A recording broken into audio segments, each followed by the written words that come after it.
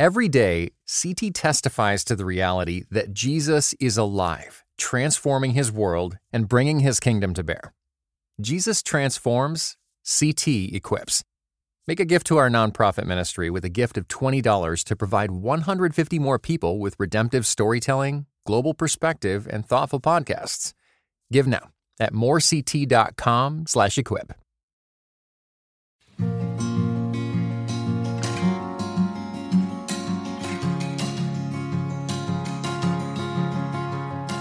This is Russell Moore, and you're listening to Signposts. This week, we have something a little unusual. It's a podcast about podcasts. And so this is kind of like Inception, dreaming about dreaming. We're going to podcast about podcasts. But I had someone who asked me not long ago what podcasts I listen to. And I listen to a lot of them because I have to be on planes a lot and I have to be in the car a lot and so forth. So I do listen to a lot of podcasts, and some of them are really beneficial to me. And so I thought, well, I'll answer that question. I'll just take my phone here and pull up the podcasts that I regularly listen to and suggest some to you that you might like. Now, in doing this, let me tell you, I'm not going to recommend religious or preaching podcasts because I do listen to many of those, but I'm going to leave somebody out if I do that. And a lot of these are friends of mine. And why did you mention the podcast I did? I don't want to get into that. So many of you will be familiar with lots of religious and preaching podcasts that are really good. But I want to talk about those that aren't, that are addressing so-called secular topics.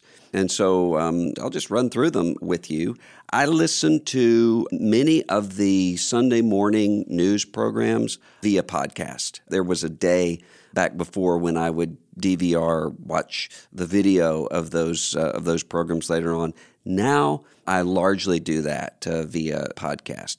The same thing is true with the television program Morning Joe, which I tend to listen to via podcast, especially because it's up. The audio is up fairly quickly in the morning. And so I'm able to, if I hadn't been able to see the video of that, I'm able to pick up on it later on that morning and listen to that. I like several of the Slate magazine podcasts, the Slate Political Gabfest. I listen to every week.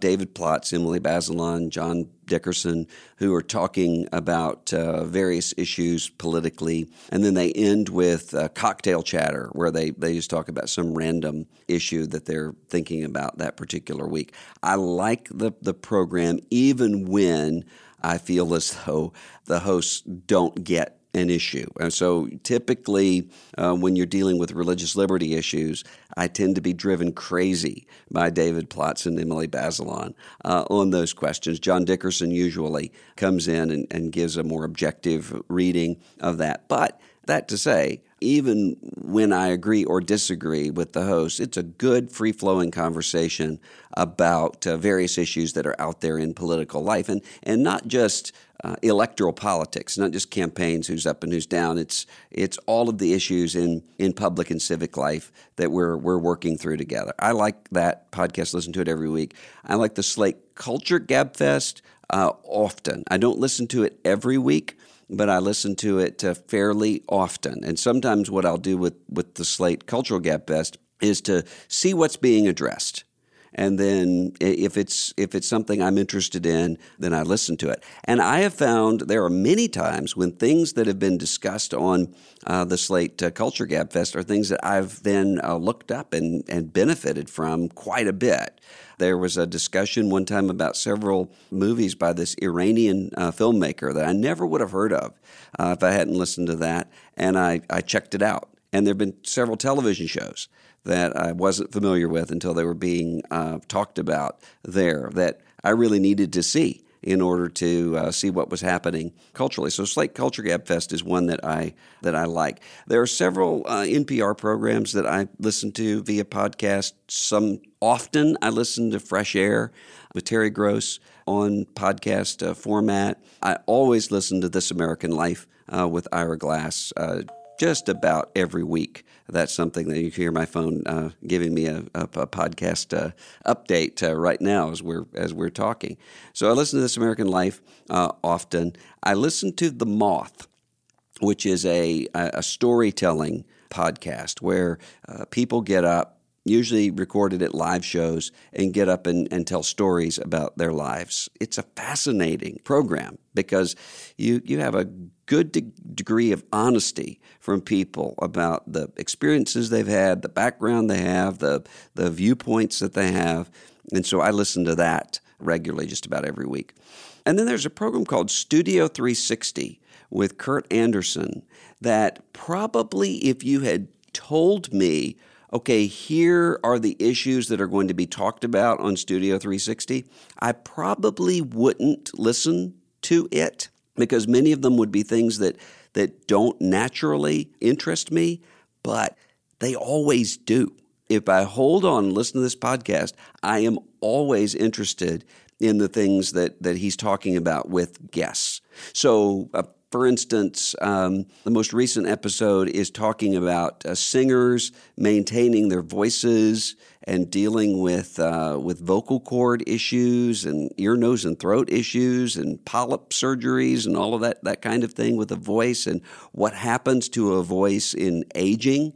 That's not something that typically I would be that interested in. It was fascinating. I mean, they went through and talked about how Whitney Houston can sing I Will Always Love You with the way that she holds that song out and does it, about aging of the voice. And they listened to Johnny Cash in those later years when he's singing, and the difference between his voice in the younger years and the later years. And they talk about that in terms of science, why that happens.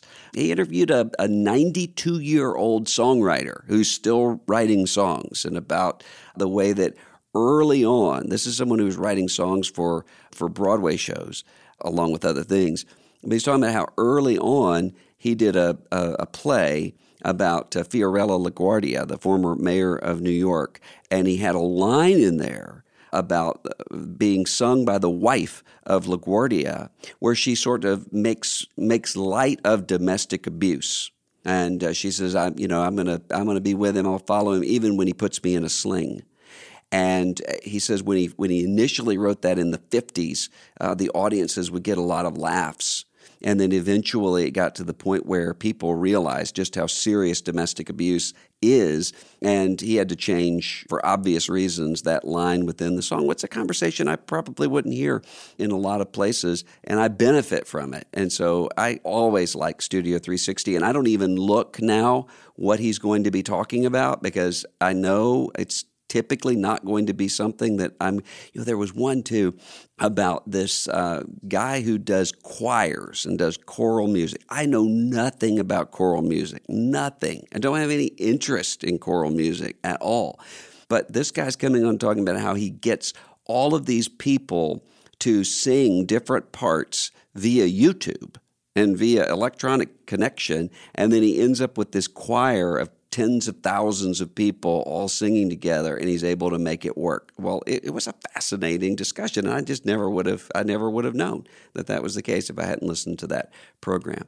A really similar thing is a podcast that I never fail to listen to called The Moment with Brian Koppelman. Brian Koppelman is a screenwriter, producer, done a lot of movies, done a lot of television shows. He produces the show Billions on HBO or Showtime. I'm not sure, one of the movie channels.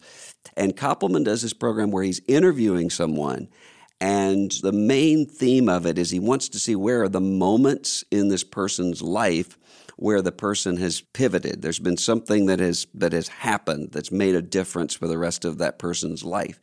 And again, typically on a program like this, what I would want to do is to see who are the people he's interviewing that I know and that I would like to hear from. And that's just not the way this podcast works. The best interviews on this Brian Koppelman show are people that I know absolutely nothing about at all, or I know only marginally but I'm not all that interested in. And he's able to go in and get people talking about things that other interviewers just aren't able to do. For instance, the latest episode is an interview with Glenn Phillips, a musician who was once with Toad the Wet Sprocket back in the day. Now he's a solo artist, and they're grappling with his for lack of a better word, midlife crisis with Glenn Phillips' sense of himself. He's struggling with some spirituality issues. He's not a theist, but he's grappling with issues of God and of sacred music. And that sort of depth is always in that podcast with a lot of good humor. It's a fun podcast to listen to. I recommended it one time on Twitter, and Brian Koppelman responded and said, "Now be sure that your constituency knows that I'm an atheist," he said, "and that we have some cussing on this program." And that's true. He's an atheist, and there is some cussing on that program, but he's not afraid to grapple with some issues of meaning of life and spirituality and follow all of those conversations wherever they go. And plus, I don't think atheism is necessarily a permanent condition. I think that as an evangelical Christian, I think that can change. But I enjoy that program. A similar one is an interview program. Someone actually told me about this and said, if you like Brian Koppelman's podcast, you will also like Here's the Thing with Alec Baldwin. And I immediately thought, I'm not going to want to listen to Alec Baldwin. I mean, this is a celebrity who's a good actor, but he's not going to be a good interviewer. And I was wrong. The program is always fascinating, where he goes through and talks to people. I mean, I mentioned This American Life earlier. He had Ira Glass on one time, and he's talking to Ira Glass about the NPR voice. And, you know, there's a similar sort of voice that's become associated with National Public Radio that's been parodied on Saturday Night Live and other places. And so where does that come from? And why does Ira Glass have a normal-sounding voice? He just explores all of those sorts of issues in ways that are fascinating to me. I really like them. And David Gregory also has an interview program that I enjoy and listen to quite a bit. He just started it not too terribly long ago, and he's interviewing sort of high-profile people in politics, culture, and so forth. And because David is really interested in spiritual issues, he tends to address those as well at some point. And so he does that, for instance, relatively recently with Anna Marie Cox, the journalist who became a Christian, and he talks to her about her spiritual path and Christianity and those sorts of things, and he does that fairly regularly. Bill Kristol has conversations with Bill Kristol Conversations, and typically Kristol is talking with someone within his orbit, someone that he works with in some way, someone that he knows. So he recently interviewed Charles Murray about social dislocation, social breakdown, and where that comes from and what can be done about that. One of the most fascinating to me interviews was with Leon Kass, the University of Chicago philosopher, and his wife Amy. So he'll have people like that where he'll explore issues of culture and politics and so forth. Jonah Goldberg with National Review, he had on fairly recently in a really helpful and fascinating conversation that I benefited from immensely. Similar to that is the Axe Files with David Axelrod that I almost never miss. And again, it's a podcast I might not have listened to ordinarily just because David Axelrod's a political consultant. He ran the Obama campaign in 2008, 2012. He was a journalist before that, but I didn't think of him as an interviewer. He's a really skilled interviewer, and he ends up with people who are usually in the political orbit, but he gets them to be able to speak in ways that aren't political talking points. He really treats these people as human beings, and he's willing to talk with people who don't agree with him. And so he's dealing with a lot of people who are conservatives and Republicans and others that he probably wouldn't ordinarily agree with, and a lot of people would assume, why are the two of you even talking with each other? And he does that, and I appreciate that, and and enjoy it. So those are some of the podcasts that I listen to. There are a lot of others. I like the little Writer's Almanac with Garrison Keillor that he's still doing, even though he's retired. Just a little minute where he might be dealing with a poem, he might be dealing with a writer's life or something, and just gives a little anecdote about what's happening in that poem or in that person's life or on this day in history or something along those lines is always beneficial to me as well. So those are some of them. Those are some of the podcasts I listen to, and I appreciate your letting me walk through some of those with you, and be interested to know if you have any podcasts that you think I should be listening to. Let me know. Send me an email, and I'll love to check it out.